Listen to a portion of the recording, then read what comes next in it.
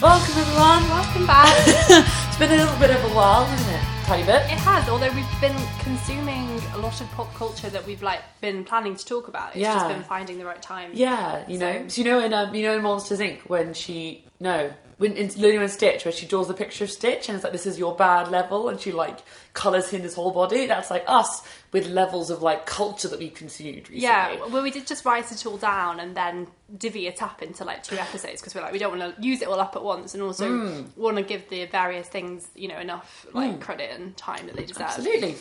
So yeah, I was just going to say that it's currently the hottest day of the year thus far, so we're sheltering from the heat. It's just in my basement. So bizarre how it literally was snowing a couple of weeks ago. I know that's such a kind of basic thing. Someone to else say. said that to me, yeah. Yeah, but it does make it really confusing because I was looking at my wardrobe being is it acceptable to wear a summer dress? Is that what I wear in the summer? I was honestly trying to remember because it's just been so long. Well, I don't know if you're having this problem, or if anyone else having this problem, but I know how to dress for September to April, I would say, at work. I've got my work trousers, blah, blah, blah. But commuting in the kind of stuff I wear all the other times of the year that aren't as hot as it's going to be is hell, because it's the tube is boiling. Walking around is a lot. So, and I actually looked at my wardrobe as well and was like, I do not have anything to wear to work in the summer. Yeah, well, it's interesting you say that, but I think because I've been working a couple of years more than you, I have got more of these dresses, but it's actually just trying to remember them. They're sort of buried in the back of my wardrobe. I know, because we never wear them otherwise. Exactly. So that's just one of the new phase of my life now. Yeah, but my recommendation would definitely be long, floaty dresses because they keep you cool. They still look smart because they're long.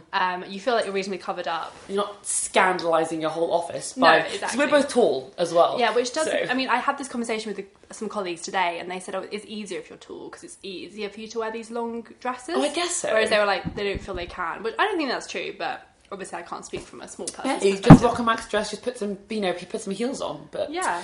Anyway, so that's what's, going on in our lives. But we wanted this week to, as part of our divvying up process, to talk about 2 films that we have consumed in the last couple of weeks, 3 weeks. We went to see Wrinkle in Time a couple of weeks ago, in similar lovely weather, and then we went to see Love, Simon last week, and they're both sort of films aimed at young people that are aiming to try and talk about themes of self-acceptance and friendship and family, so they match up pretty well together. We try and discuss them. They do, and they're both kind of making waves.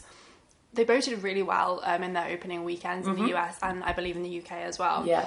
And A Wrinkle in Time, we did discuss a bit on a previous podcast the fact that the cast is mostly women, it's very diverse. The main character is a mixed race young girl. It was directed by an African American woman. Yeah, the first woman to the first woman to open her film to open to the revenue that it did, etc. Yeah, and one of the first to direct such a blockbuster as well. So that was a major movie, and Love, Simon is an interesting one because in many ways it's actually really conventional sort of setup. It's very good, but equally very familiar teen rom-com. And is a big a big production company behind it. Yeah, it's not Lionsgate. Is it Sony? It's one of the big. It's one of the big production companies. Yeah.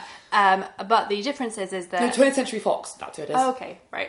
The difference is that it's told from the perspective of this young guy who is gay, and it's kind of a bit about his coming out process, but also mostly about him finding a boyfriend. Yeah, mostly just a love story, and also it does touch on some other issues with his friends, but it's really exciting because it's just an example of something that really we should have seen on a film long ago, and we have seen those kind of characters, but they tend to be more subsidiary. Or they tend to be, movies that we love, like Call Me By Your Name and God's Own Country, which are, there's definitely a similarity in that they're both, uplifting love stories. They're more highbrow, you would say. You wouldn't take your, teenage children to see it, or your young children to see it. So I think the key thing about both these films is they're both making waves for reasons that we like. Yeah. And for reasons that actually are great for the film industry in general, in that the fact they exist makes the film industry more diverse in itself. Yeah, it means that hopefully others will follow suit.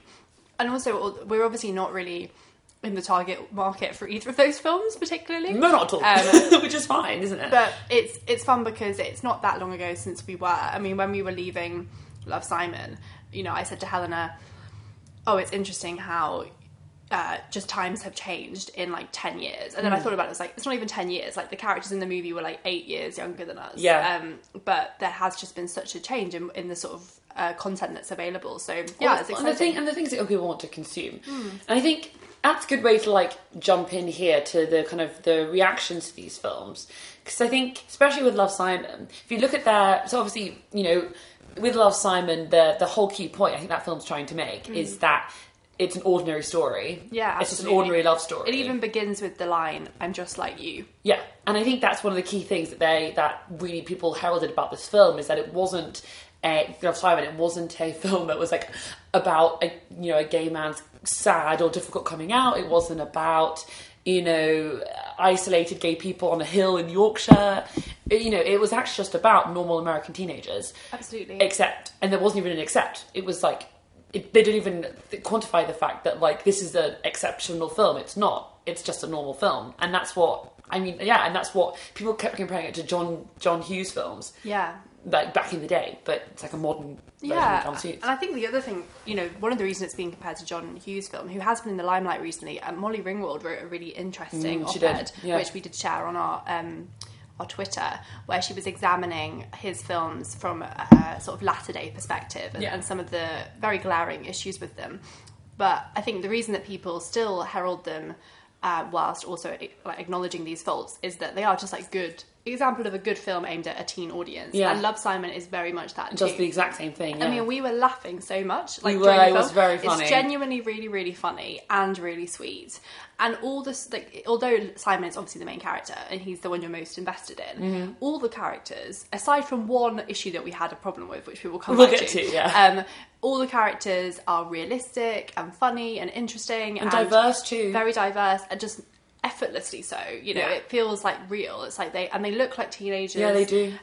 So it's just a really good teen film and one that I would definitely put up with like my favourites. Yeah, and I think a lot of the reviews I read were kind of being like, the great thing about this film is that the critiques I have about it are the classic critiques you have about all rom-com teenage films. Exactly. Like that they're slightly contrived, slightly, they talk about this like veneer of perfectness that Simon lives in, that he has this beautiful family, a beautiful sister, lovely friends, everyone's very liberal and accepting, and the worst of the bullying he faces as a gay teenager is quickly nipped in the bud by a very sassy teacher. So it's about these protections that a lot of young people in schools don't really have. If you can compare it, for example, with the kind of bullying, torture that the kids face in It, for example, which is another big teenage life in America film that's come out recently. It's brutal. So they put this veneer of happiness on it because it's meant to be a nice, funny rom-com. And people were like, it's not exactly what real life is like, but that's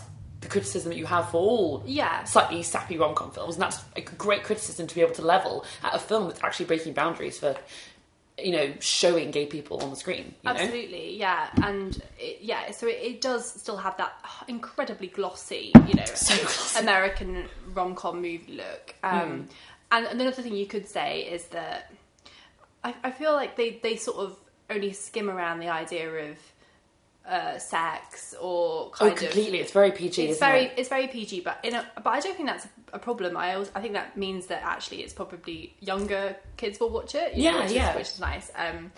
But yeah, it is sort of like... I was going to say sanitized, but I'm not sure that's really the word exactly. It's just squeaky clean, isn't it? Yeah. Yeah, so you won't see... it's not like watching 13 Reasons Why. Or it's not like watching a Ladybird, which is much more of like I think it's much more of a real kind of like take on what being a teenager is like in America. Much more realistic. But this isn't ever trying to be realistic in that sense. Like it's got elements of realism as we discussed, but it's still kind of mostly just trying to be fun and frothy and enjoyable. Which is great because we compared it with, 10 Things I Hate About You would come up very favourably, because 10 Things I Hate About You is still ridiculously dramatic. She says he does that dance on the bleachers, she does that crying sonnet she makes up in front of him. But it's all really silly. I feel like those are two movies that I would, when I've been describing it to people, I've been comparing it to that. And not just because that is my definite favourite teen movie. Yeah. It's also because I just think that's an example of the teen movie genre done really well. Yeah.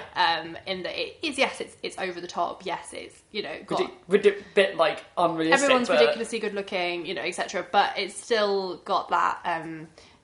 just it's fun and it holds up, and I feel like Love, Simon will hold up too. Although we did discuss actually that they do handle it being set in 2018 really well, with the mobile use of mobile phones and email, and that's not hackneyed or also kind of awkward, which sometimes it is in movies where someone checks their phone all the time. Yeah, I think it's difficult, particularly when these movies are made by adults who don't use technology in many ways the same way that children do. I mean, my little sister, who's 6 years younger than me, doesn't use technology in the same way that I use it. And we're only 6 years apart. So it being basically a film about young people who will have grown up in the digital age and are with their phones. You see Simon wake up and grab his phone. And it's I think a lot of young people's films, my friend made this point, did you make this point about Stranger Things to me? About things that they set Stranger Things in the 1980s because it was just easier to do with technology. Yeah, I was saying that a lot of films you do see, and Lady Bird, obviously they didn't set it in the past for that reason. It was because it was kind of based on Greta Gerwig's life, but it is quite common to see coming of age films set in the 80s and 90s, probably because of, like you say, the people making them, that's when they grew up. Makes more sense to them, yeah. Yeah, but I think this film does that really well, and there's just fun kind of references as well. At one point, Simon goes to a party, and one of the people at the party is dressed as Obama post-Trump, and he's in his Hawaiian shirt, just chilling, and that was a really funny but also but I think it's so topical reference. I think it's so true, because I think a lot, if Marjorie Stoneman Douglas is a bit of a niche-ish example, but I think that young people are being made aware of political goings on because of the internet and that kind of thing far more than they did before. So it seems normal to me. My sister has people who dress up politically at parties. Yeah, and I think actually young people, it really managed to capture what being a millennial and Generation Z is like. Absolutely, and I feel like the actors themselves were not that far off in age. I'm sure they kind of advised and so that was cool as well. That's what I really liked about it. I was they got what it is to be a teenager. Yeah, they understand. And when we were at the screening we went to, that there was quite a range of people there, but there were teenagers there, and they were laughing, and everybody at the end was in such a good mood, which was really nice, including us. So shall we discuss quickly the performances in the movie, because I feel like that is a big part of it. So Simon, the main character, is played by Nick, what's his name? Robinson, yeah, who I adore. A 23-year-old actor who's kind of been in a couple of movies. He was in Jurassic World, particularly, which I really like. I think he's a really intelligent, good actor. And apparently, when he came on board to the film, the director was saying that Nick Robinson came up to him and he was not worried about the gay side of it. He was worried about. He was is it going to be a proper go at making a gay teen movie? Are you actually going to be able to do it, do you think? He was more concerned about giving it the best shot that they could, rather than any of the worries that you might have as a boy. I mean, you know what I mean? Yeah. He's very a hugely naturalistic and really likeable male lead. He's a classic quarterback lead. He plays the good-looking big brother in Jurassic World, the classic role. So basically, they put the quarterback good-looking role as him, and he's also gay, and it's he's so normal, which is kind of commented upon in the film at times, in that he feels that he doesn't necessarily dress or look in inverted commas your stereotypical gay guy. He googles how to dress gay. But he's great. And then his close circle of friends include the actress Catherine Langford, who was in 13 Reasons Why, and one of the actress she plays Storm in the new X-Men. Oh, her name is a similar I can't remember her name, but they all get quite a lot to do, and they're really great. And they do seem like a very believable group of friends, which is enjoyable. Yeah, I think so. Also the actor who played, spoiler coming, the actor who plays Martin, the guy who Blue. Oh, okay. Massive spoiler. Wait. The actor who plays Blue, yeah, is actually he came out as bisexual as well. Oh, okay. I think maybe last year. That's not really a spoiler because you're actually just saying. Sorry, it's not a spoiler. Don't worry about it. The actor who plays the boy that Simon falls in love with, he came out as bisexual. Yeah, as well. I think don't Google that if you don't want a spoiler, because basically part of the movie is that Simon is writing emails to this other closeted gay guy at his school, and part of the film is that you have to sort of guess. Well, you don't have to, but you're intrigued and you want to guess who this character actually is. You think it's probably somebody that Simon and the audience have met, but you don't know who it is. And actually, we will say that the reveal is a surprise. Yeah, I was surprised, which is fun. So they did a really good fake out there as well. So I think the cast seemed to me to be diverse and really well chosen and very charismatic and likable. Yeah, absolutely. Which is great because, again, you want a film which appeals to young people because they can see themselves in there, and you can. They have people of different diversities and ethnicities and all this kind of stuff. So yeah, I think it's really cool. Yeah, definitely. It's essentially. I mean, I thought it was going to be a really great at what it meant to do, and it did exactly what it meant to do. Yeah, and I think it also avoids being cheesy or cliched. I mean, there are elements of it that, as we said, it follows in the tradition of many other teen rom-coms. Yeah. But there's some fun ways in which it subverts it. So we mentioned earlier on 10 Things I Hate About You and Heath Ledger's iconic dance scene. Yeah. And there's a moment in the film where a character sort of attempts to do a similar grand gesture to far lesser...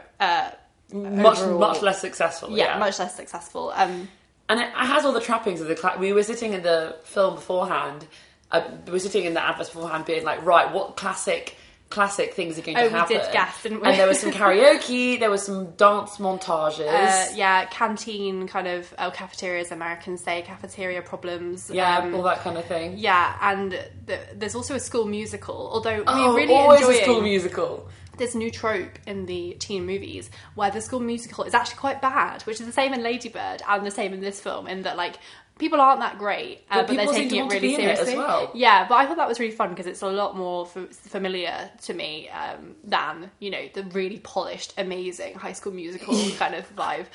Looking at you as Zac, and I think Zac Efron. I was going to say that, but I think, and the one thing which obviously is not a problem because it just shows that this is a silly teenage film that has its own problems, was the fact that basically, so the crux of the film is that Simon is blackmailed, which again is quite a common trope in teen movies. Yeah. I don't know anyone who's actually blackmailed as a teen. No, I've never known anyone blackmailed, but it's very common in films. He's blackmailed with someone finds out that he is gay and keeping it from people. And it's interesting how he says also, Simon, that he doesn't know why he hasn't told anybody because his family would accept him.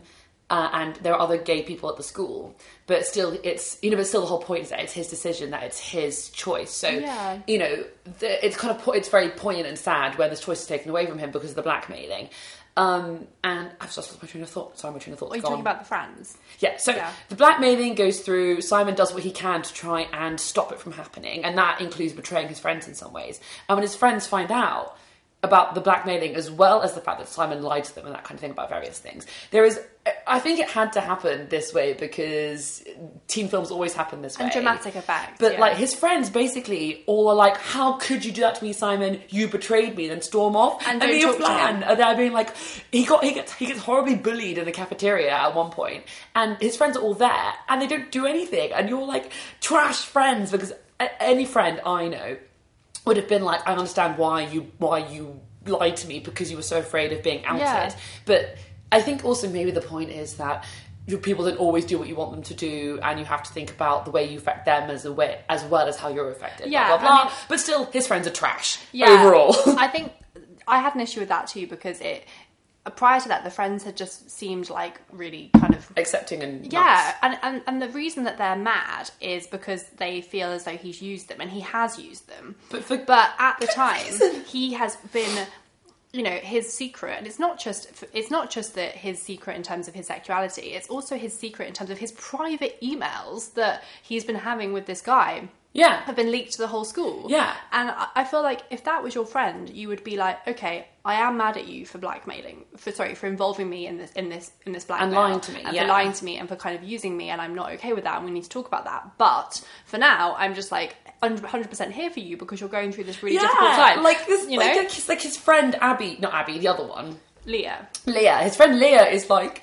I loved you, Simon. And it's like, oh, you're going to blame him for being gay? Like, shut up. I mean, obviously, it's like... it's not 100% what she's doing. But yeah, it's I mean, the only thing is, I will say, like Helena said, that it is maybe realistic of that actually everybody's wrapped up in their own issues. Yeah, so true. And their problem with him is not at all that him being gay. It's that they feel like their own lives have been like negatively impacted by this the way he's been complicated secret that he's ended up in. And I think it also did highlight that actually being gay was just like not a big deal. Like the big deal was like each of them had their own kind of issue that they were kind of trying to cope with. But no real friend would do that. It was unrealistic. Yeah, that was unrealistic. But then again, it's allowed to have these little flaws. You know? And they did come around in the end. So there were so many like wonderful like teenage rom-com like high moments, you know, when like Simon tries this big gesture to try and get the person who he's been emailing to reveal themselves to him.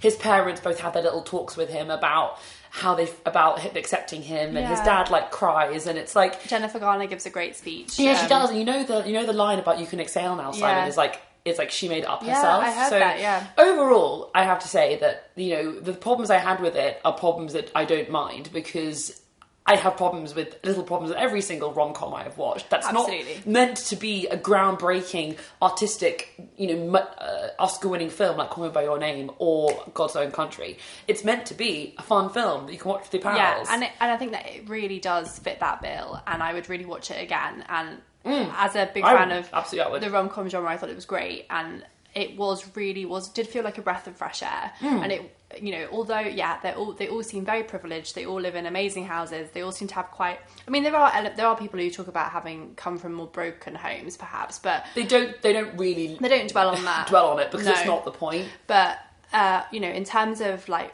just the themes it deals with and the diversity of the cast, and just being kind of a different story, it's really enjoyable. Yeah, I mean, I think it's better than like A Christmas Prince, for example. Easily. Yeah, I mean, well, that's and that was like a big budget Netflix film. But talking of films, I think this is better than. Okay. So here is where we slightly diverge, me and Flan, a little bit. In terms of we went to watch A Wrinkle in Time, which did very, very well in the box office, that's what I was going to say, but also got slated by critics in a way that Love, Simon wasn't. And I think I think it had its own problems that Love, Simon didn't have by dint of being a different genre film. It was much more like ambitious in scope and blah blah blah. It's also aimed at I mean, I think the director has explicitly said that it's aimed at 10 to 14-year-olds. Yeah, which is a wholly different like plane of existence. Whereas than we Love, live Simon on. is you know, probably 15 up, I would say. Oh yeah, or 12 up. Yeah. And definitely designed for adults to enjoy too. Yeah, definitely. And Ava DuVernay, who's the director? Yeah, the director has been very explicit in her kind of, you know what, this isn't aimed at critics and this isn't aimed at adults. It's aimed at the child and your inner child, and that's something that we did discuss on a previous podcast when we were discussing kind of film criticism. Oh yeah, absolutely. So obviously in Wrinkle in Time we've talked a little bit about, but now we've seen it, and that is, again, it's got a young person starring.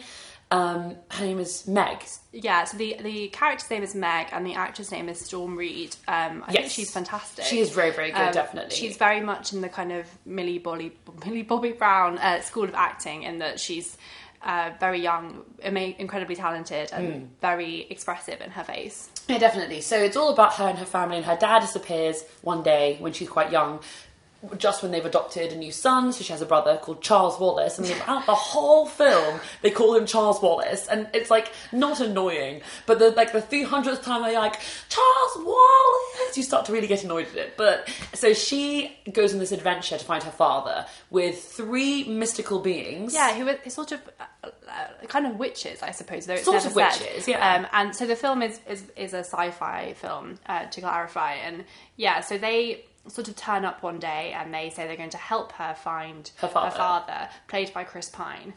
When we began watching the film, Helena just turned to me and was like, "We're here for Chris Pine." We are here for Chris And I was like, I don't think we should be here for like the disappeared father. Yeah. Like, he's not going to appear for a while. And obviously it's sort of about, and it's kind of in that way about her relationship with her father and with her mother, Gugu Mbatha-Raw, who is amazing. I adore. She's beautiful and wonderful.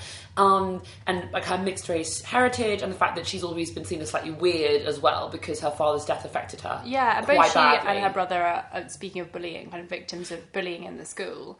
And similarly, they do actually explore why the bully character is perhaps behaving the way she is. Yeah, briefly. Because in the end, it's all really about like self-doubt and not psychological problems, but problems you have or flaws that you feel that you have. Yeah, is kind of the point. And particularly at the age of like 12, 13, like trying to accept that and trying to accept who you are. And you know, that just being very difficult. And I think that's why the film, I think, would be particularly powerful for someone who was that age. But to kind of jump into the sort of what we thought of it, I will say that I think it's probably aimed at, or will be most enjoyed by people slightly younger than that, which I don't think is a problem exactly, but it does mean that I don't know if 12 and 13-year-olds are going to see the film, you know, would necessarily receive that message. I can't speak to that 100% because obviously I'm not in that age group. Absolutely. But it is more of a children's film. Like and I think definitely as an adult, the problem is that the film, for me, I felt really kind of suffered from pacing problems, script problems, and being slightly unwieldy with the concepts. Like, it's a beautiful film, definitely, very like thematic, I think, and very like I'm trying to think, like... Well, it's visually striking. Yeah, it's signposted, I think, by the visuals. Like, you go to a dark place and you know it's scary, and you go to a very bright, beautiful place. The costumes are amazing. Oprah and Mindy Kaling and Reese Witherspoon, who play these three mysterious women, have a costume change in every scene they're in. Yeah, every 5 minutes. And every time they come on stage, you're like, oh my gosh, I want to be wearing what they're wearing. And I think it feels like, you know, a child's imagination just threw up all over it, which is great, especially for sci-fi. Like, I kind of think of it as like Hitchhiker's Guide to the Galaxy. It's high concept, high fantasy, which is really engaging, I think, for children. And I think it helps signpost the film for them, definitely. So I think that's one of the great things about the film. And again, you know, the script isn't particularly sophisticated for me, but again, it didn't bother me so much because, again, I'm not looking for it to be amazing. I mean, it bothered me a bit, but it's not really a problem because it's not what the film's supposed to be for. And I also think because the acting is so strong, and the directing and the cinematography, that you feel this incredible warmth and incredible affection between the family members, which is important because that's really the crux of the film. Is like it's partly her self-acceptance and partly her family. You really feel that, and you know, I was really swept up in that emotion. So the fact that some of the lines they were saying were wooden, and were just not particularly realistic. Yeah, they weren't very realistic.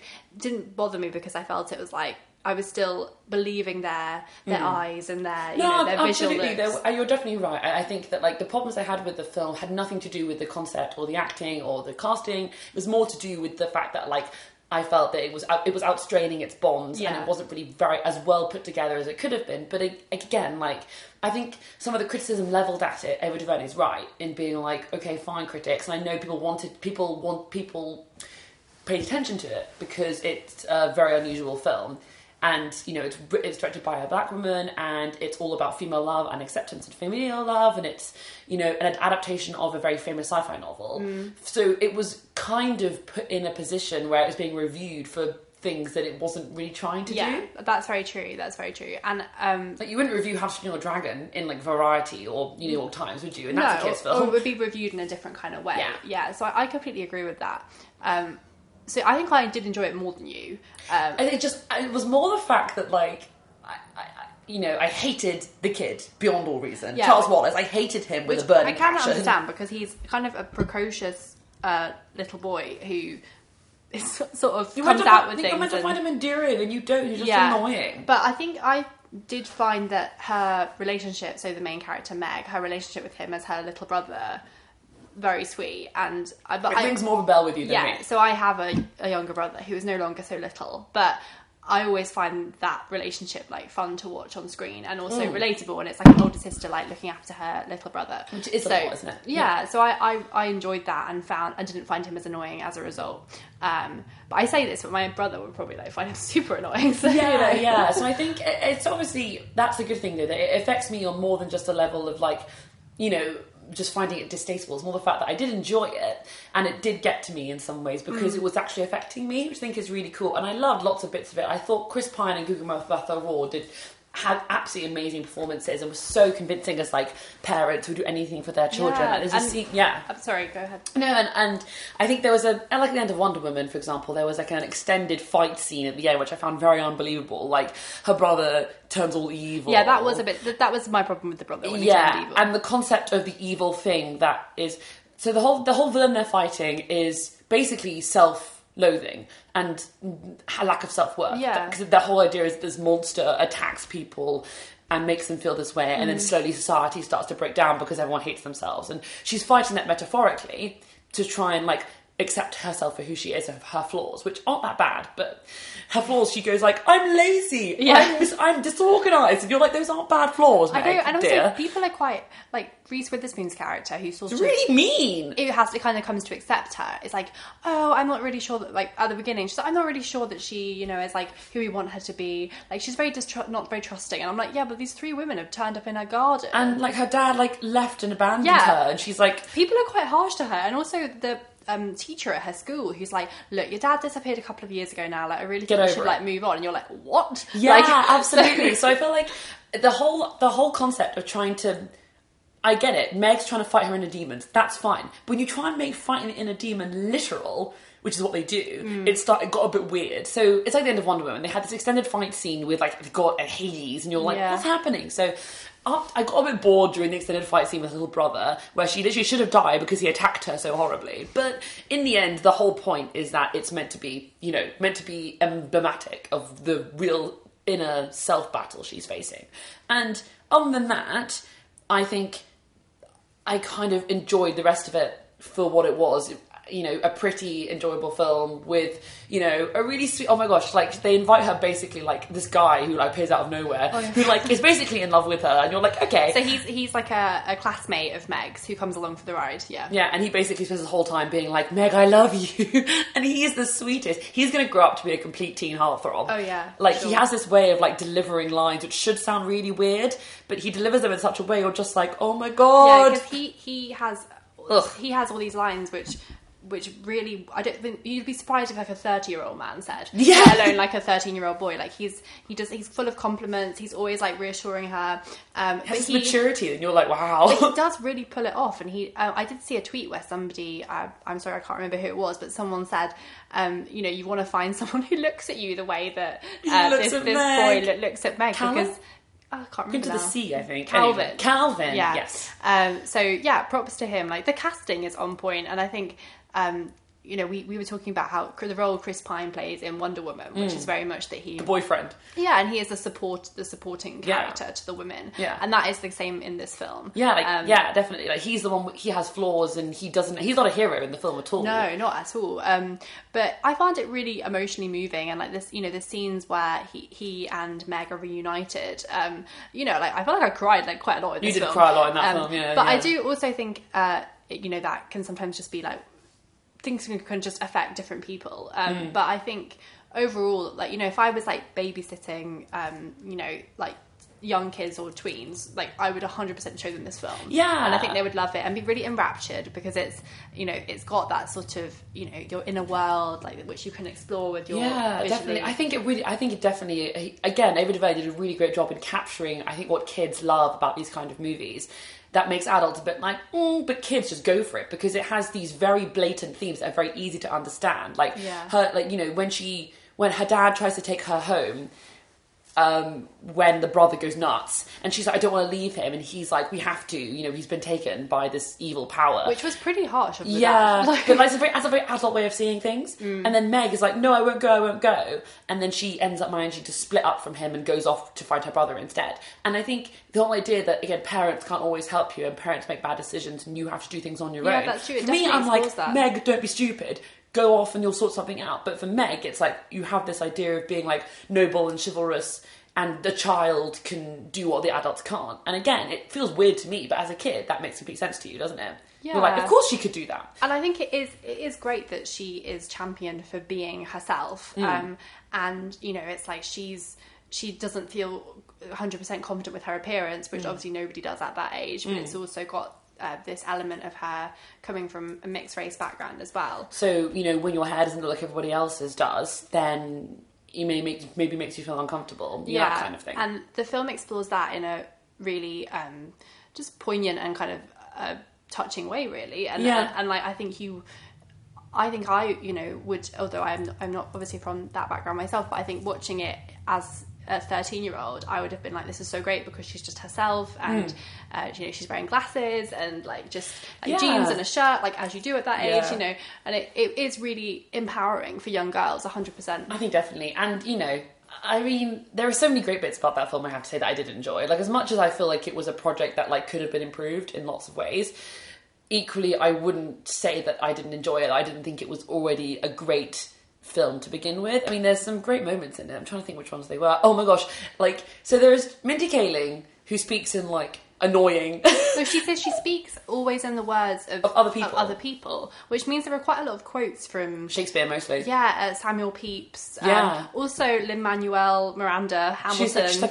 She's like American Hamilton or something like that, which is funny. And then Harvey Witherspoon being weird. And then you just have Oprah, who is like this like sage being who spends the first half of the film like she's just so like she's just huge. Oprah just wanders around being huge. She kind of appears in the clouds as this floating head. And when you first heard her voice, Helen and I both turned to one another. We were like, Oprah! She's here! Like, both together. And I think, you know, she is such a grounding presence in the film in that she's the one who really encourages Meg to accept herself. Well, there's these moments where literally a woman turns to a young girl and says, you have to love yourself for who you are. You have to trust yourself. And it's very difficult to think of a film off the top of my head where these three women guide this other young girl around and give her these life advice. And it's very, very sincere as well as a film. And Oprah's a good character for it because I think her brand is giving a good advice, absolutely, isn't it? Yeah. I trust Oprah. But she's like maternal Oprah. Yeah, they don't kind of also, I feel like that kind of thing could have been played for laughs, and like obviously there is humour in the film. Yeah. But on the whole, it's actually quite, well, as I said, sincere and just like cloyingly so. Like, you want them to have a bit more guile than they do. Yeah, but that I think actually does make it. It's very soothing, and I think I think as an adult too, like I 100% think adults like really can see and enjoy this film. Oh yeah. I think if you were going through a difficult time or feeling self-doubt for whatever reason, and you watched Oprah tell you not to be self-doubting, it would be really moving and really encouraging, and I think that is really great about this movie. Yeah. And in the end, Chris Pine's in it. Yeah, well, that's and this true. Calvin child. So I think basically the theme of this is, you know, there is, oh my gosh, these films are just bringing up lots of new, young, you know, teenage boy stars that I think we're going to see. Like Timothée Chalamet, Nick Robinson, the guy who plays Calvin, whatever his name is. We're going to see them more, I think, in lots of different films. And Storm Reid as well. I feel like she was a real find. And I think we'll definitely see some of the young women characters from actresses from the films as well. Yeah, well, I did enjoy it in Love, Simon. You know, we're talking about diversity, also the sort of gender diversity, in that, like, you know, the female characters, although one of them, it does kind of have slightly the stereotypical, like, oh, I'm in love with my best friend, like, who isn't, you know? But I was like, I would be in love with Simon if I was at school with him. God, so this is, you know, fully acceptable. Yeah. But she, you know, she has hang-ups and issues as well, and I just find that it's really nice because so many movies are just so Hollywoodized.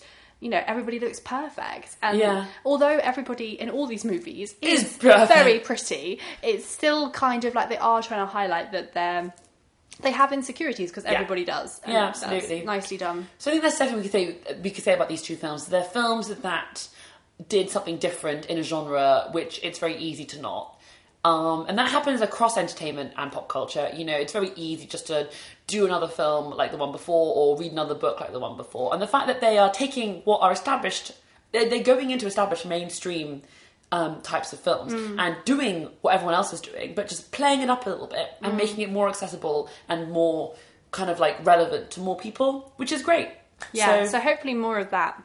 And on a slightly different note, we I was very delighted to note that Nick Robinson and Timothée Chalamet follow one another on Instagram. Oh my god, they're going to be best friends one day. Yeah. I'm so excited for it. And also that Timothée Chalamet has literally become like the most famous person in the world. Oh my god, I know. Like, I couldn't have seen this one coming. No, like, he's charming, fine, but it's like his level of popularity is insane. Yeah, like everyone talks about him all the time. I know, and it's like when if you go back and listen to our first podcast about it, like he was like a total unknown. I'm not saying we discovered him, but we did.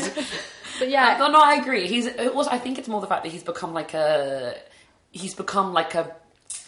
kind of staple in popular culture and in like internet meme culture. Yeah. Like if you talk about like Timothée Chalamet, immediately you're like, charming, good looking, intelligent young man who my wife, brother, sister, father, cousin is in love with. That's basically like what he stands for. Absolutely. And I think it is that incredibly universal appeal. I mean, I think everybody I know follows him on Instagram, like. But he's like Romeo. He's very Romeo. He's like the tortured youth. Well, he's it's beautiful. interesting because he's been compared to Leonardo DiCaprio. Oh my god, he is such a Leonardo DiCaprio. Similarly, he sort of appeared on the scene very young, starred in some, really big kind of Oscar-type movies. And basically became like an icon. And, also looks very youthful and kind of has that, like, as Leonardo DiCaprio did back in the day. So, interesting comparison. But he has a new movie coming out. The Woody Allen one? No, well, I mean, the Woody Allen one, I'm not sure will ever come out necessarily. Oh, okay. But, I think this movie that's being promoted at the moment is one that actually was on, like, the festival circuit last year, but is now being released, and it's called Hot Summer Nights. Oh, no. I know. We shared the trailer on our Twitter. By we, I clearly mean I, because I haven't seen it. But whoops. It's Timothée Chalamet in pure Timothée Chalamet form, having a summer to remember. Is it with a guy or a girl? A girl, I think. Oh, but okay. He becomes a weed dealer in Cape Cod. Classic. Yeah, but kind of accidentally, according to the trailer. But it looks very arty, and the poster is literally just a poster of his face. And I'm like, because you don't need they know what they're doing. Yeah, they there might be other great people in this movie, but that's all they need. So, well, here we go. All right. So what else have you been enjoying recently, Helena? Me? Oh gosh, let's rattle through this quickly. Actually, I've been reading Assassin's Apprentice by Robin Hobb. Okay. Mostly, which is a fantasy series. She's written 20,000 books, a la Game of Thrones. But it's much more considered and old than Game of Thrones. And I'm really, really, really enjoying it. I'm just I'm trying to read more, be more okay with reading books that I know I like rather than trying to be interesting. And the book club helps with reading interesting books. So absolutely. I'm diving straight into my love for high level fantasy books, Aragon, that kind of thing. And I'm really enjoying it. On that, I've just been, pottering along. I'm reading some Lady Taylor as well, who I really enjoy. I'm deep into the fantasy books right now. But that's what I've been up to. What about you? So, I've been reading The Mermaid and Mrs. Hancock, which we both picked up in hardback. Beautiful hardback. And it, we partly picked it up because it was such a beautiful looking book, but also because it had been really talked about as being a really exciting debut by the author. It's on all the prize lists. Yeah. All the important ones, But because it's hardback, it's a lot harder to read because it's actually quite like a large book. Yeah, they're big. And so, I can't fit it really in my handbag, and even I can fit it in my work bag, but like... On the tube. It's slap people on the face. Yeah, so I've kind of been getting through it kind of slowly and putting it down in order to read. We had to read our book club book, which we're going to discuss a bit in our next podcast. We'll that one. Yeah. Shout out to the author who regrammed a photo of us from the book club. But wait for the next episode to news about that. We will talk more about that next time. But yeah, so I have been really enjoying it. So I haven't got all that far through it yet, but I think I'll take it to Edinburgh this weekend. Which we're doing this weekend. We are going to Edinburgh this weekend. So I think it will be a good holiday book.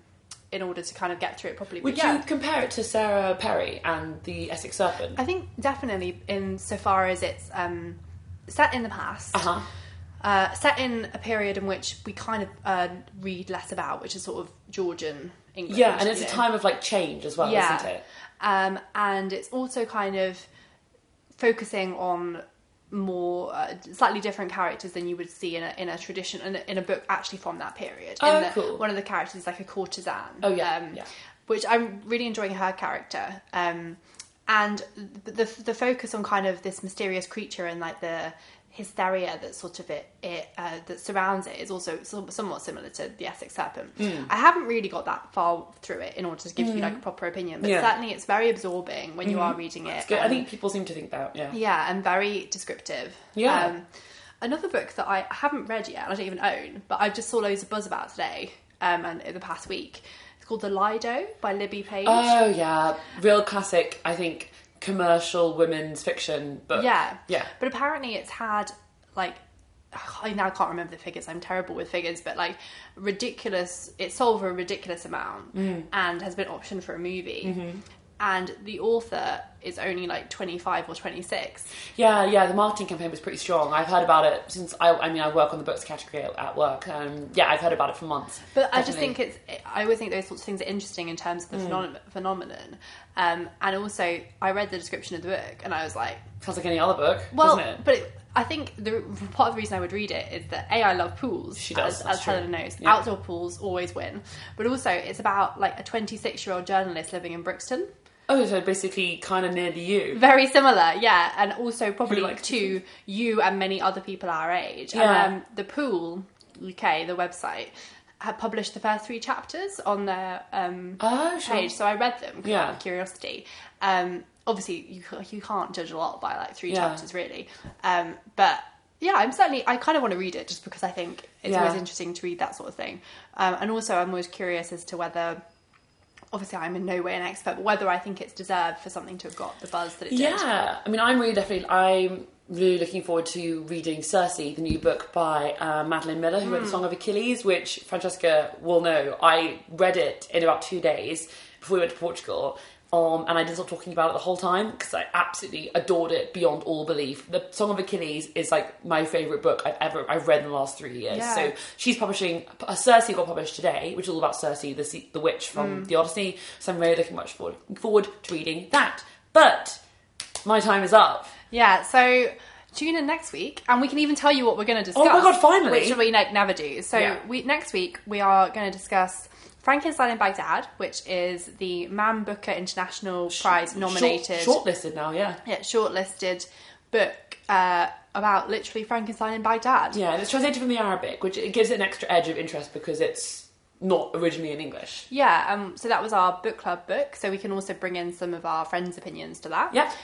We're also going to discuss the long-running musical extravaganza Phantom of the Opera, which Francesca saw for the first time on Monday. And Helena saw for the third time. Third time, if you don't count the movies I've watched. And yeah. So we're going to discuss that and our thoughts on, how this works in the present day. Yeah. And Helena has finally got round to watching Queer Eye. So we're going to talk about the wondrous show that is Queer Eye. So that's going to be a fun and very varied episode for you to enjoy next time. Definitely. But in the meantime, please get in touch and let us know what you thought of Wrinkle in Time and Love, Simon, if you saw them, if you want to see them, if you don't want to see them. Please let us know. We are interested to find out. Yeah, you can connect with us on Twitter at RealLLW. We're always on there. And you can email us if you like as well, which is Loves Labours Watched, no punctuation, @gmail.com. And we also have an Instagram, Loves Labours Watched. We do. So please follow us on all of those and rate, review and subscribe on iTunes as well. That's it, yeah. We've got our call to action done. We will see you guys next time. Enjoy the sunshine. Bye.